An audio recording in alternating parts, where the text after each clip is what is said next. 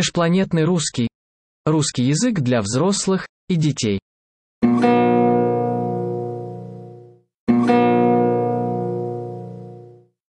Здравствуйте, ребята! Добро пожаловать в Центр подготовки лингонавтов.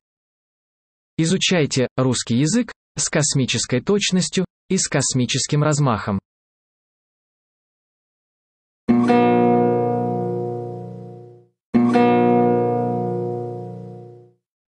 Кто такие лингонавты? Лингонавты – это покорители новых горизонтов. Это смелые и любознательные люди.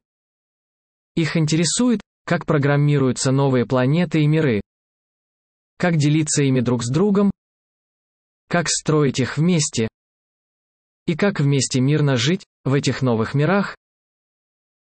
Новое в мире создается человеком через посредство языка. Для языка не существует ни пространства, ни времени, и даже скорость света не предел для языка. Язык нужен, чтобы вылечить болезнь, чтобы вдохновить, чтобы помочь разобраться в себе. Сознанием языка можно трудиться и зарабатывать себе на жизнь.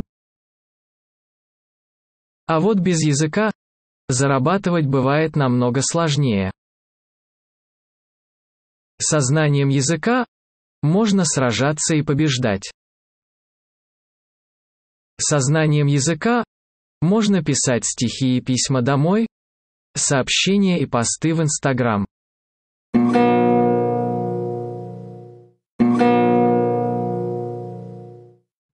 Наш Центр подготовки лингонавтов, а также прилегающий к нему межпланетный когнитивный космодром, расположен в живописном городе Вайнленд, штат Нью-Джерси. Почему именно Вайнленд? Ну, это город удивительной судьбы. Вайнленд – это город-мечта, задуманный его основателем Чарльзом Лэндисом. Стоп, скажете вы. Как это основателем? Что? Всего один единственный человек взял и основал целый город, в котором сейчас живут, вот уж скоро как 100 тысяч взрослых и детей. Именно так.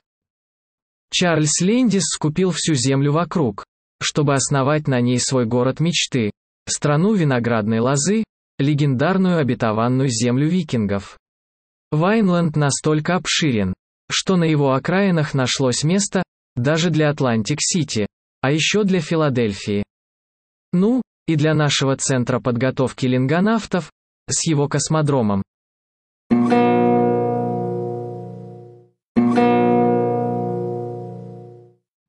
Климат в городе Вайнленд – влажный субтропический, напоминающий климат космодрома на мысе Канаверал, но с более прохладной зимой.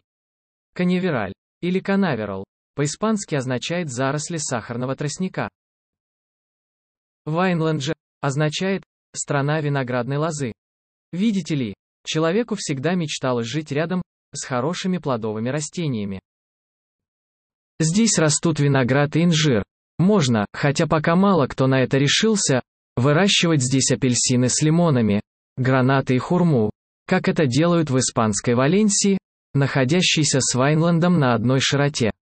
Вайнленд расположен близ берега гигантской реки Гольфстрим, в которой воды течет больше, чем во всех пресноводных реках Земли вместе взятых. Река эта так мощна, что она не теряется даже в бескрайних водах Атлантического океана. Океанское течение Гольфстрим зарождается у Доминиканы и Кубы и несется аж до самой Исландии и Шотландии со скоростью шагающего в школу юного вайнлендца.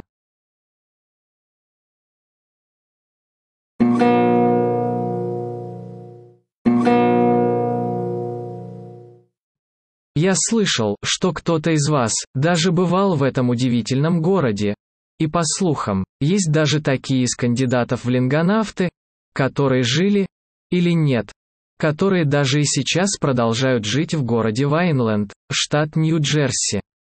Да, это поистине счастливые люди. Как Гулливеру, отправившемуся из своего родного Ливерпуля в удивительные страны, им предстоят великие открытия, их ждут поистине космические успехи. Эти люди – потомки прибывших из-за далекого океана, откуда когда-то прибыли и викинги, потомки говорящих на удивительном русском языке. Русский язык вобрал в себя слова десятков других наречий, от древнееврейского до современного английского и испанского. От языка восточных кочевых племен до языка варягов или викингов. Так же, как и английский язык, вобравший в себя наречия кельтов и саксов, говоривших на французском норманнов, язык русский подобен целой Солнечной системе, берущей начало от середины своей звезды по имени Солнце и простирающейся до сумрачных далеких пределов, переходящих в бездонное межзвездное пространство.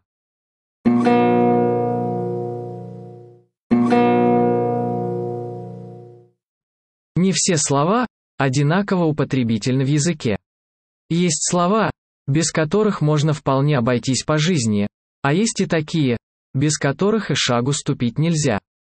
Слова, без которых зачастую можно обойтись, как бы живут на далеких астероидах, они малоупотребительны, их надо искать, чтобы найти. А есть и сленговые слова, они будто обитают на ледяных пролетающих из ниоткуда в никуда кометах. Слова сленга могут быть на слуху, как бывают на слуху пролетающие мимо кометы, но если притяжение Солнца не захватило их на свою орбиту, то эти лексические новообразования исчезают вдали, некоторые очень надолго, а в основном навсегда. У них пышные белые хвосты. Они быстро загораются на горизонте и также быстро потухают.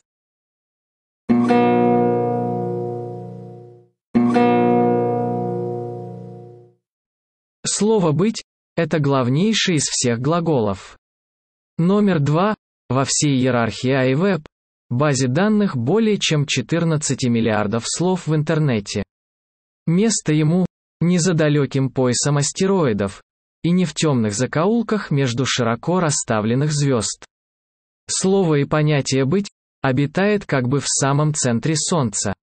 Вокруг слова «быть» вращается вся эта раскаленная звезда, все прочие большие, малые планеты и планеты-гиганты. Слово «быть» — это часть постоянно текущей ядерной реакции, согревающей всю окружающую систему. В русском языке это слово так весомо, что про него часто вовсе забывают, так что оно не употребляется в речи, а как бы является само собой разумеющимся, окружающей средой обитания всех прочих слов и понятий. Мы говорим «я человек», а не «я и есть человек», как в английском, испанском или других диалектах. «Ты моя сестра», а не «ты есть моя сестра». «Я есть идущий домой» по-русски будет просто «я иду домой».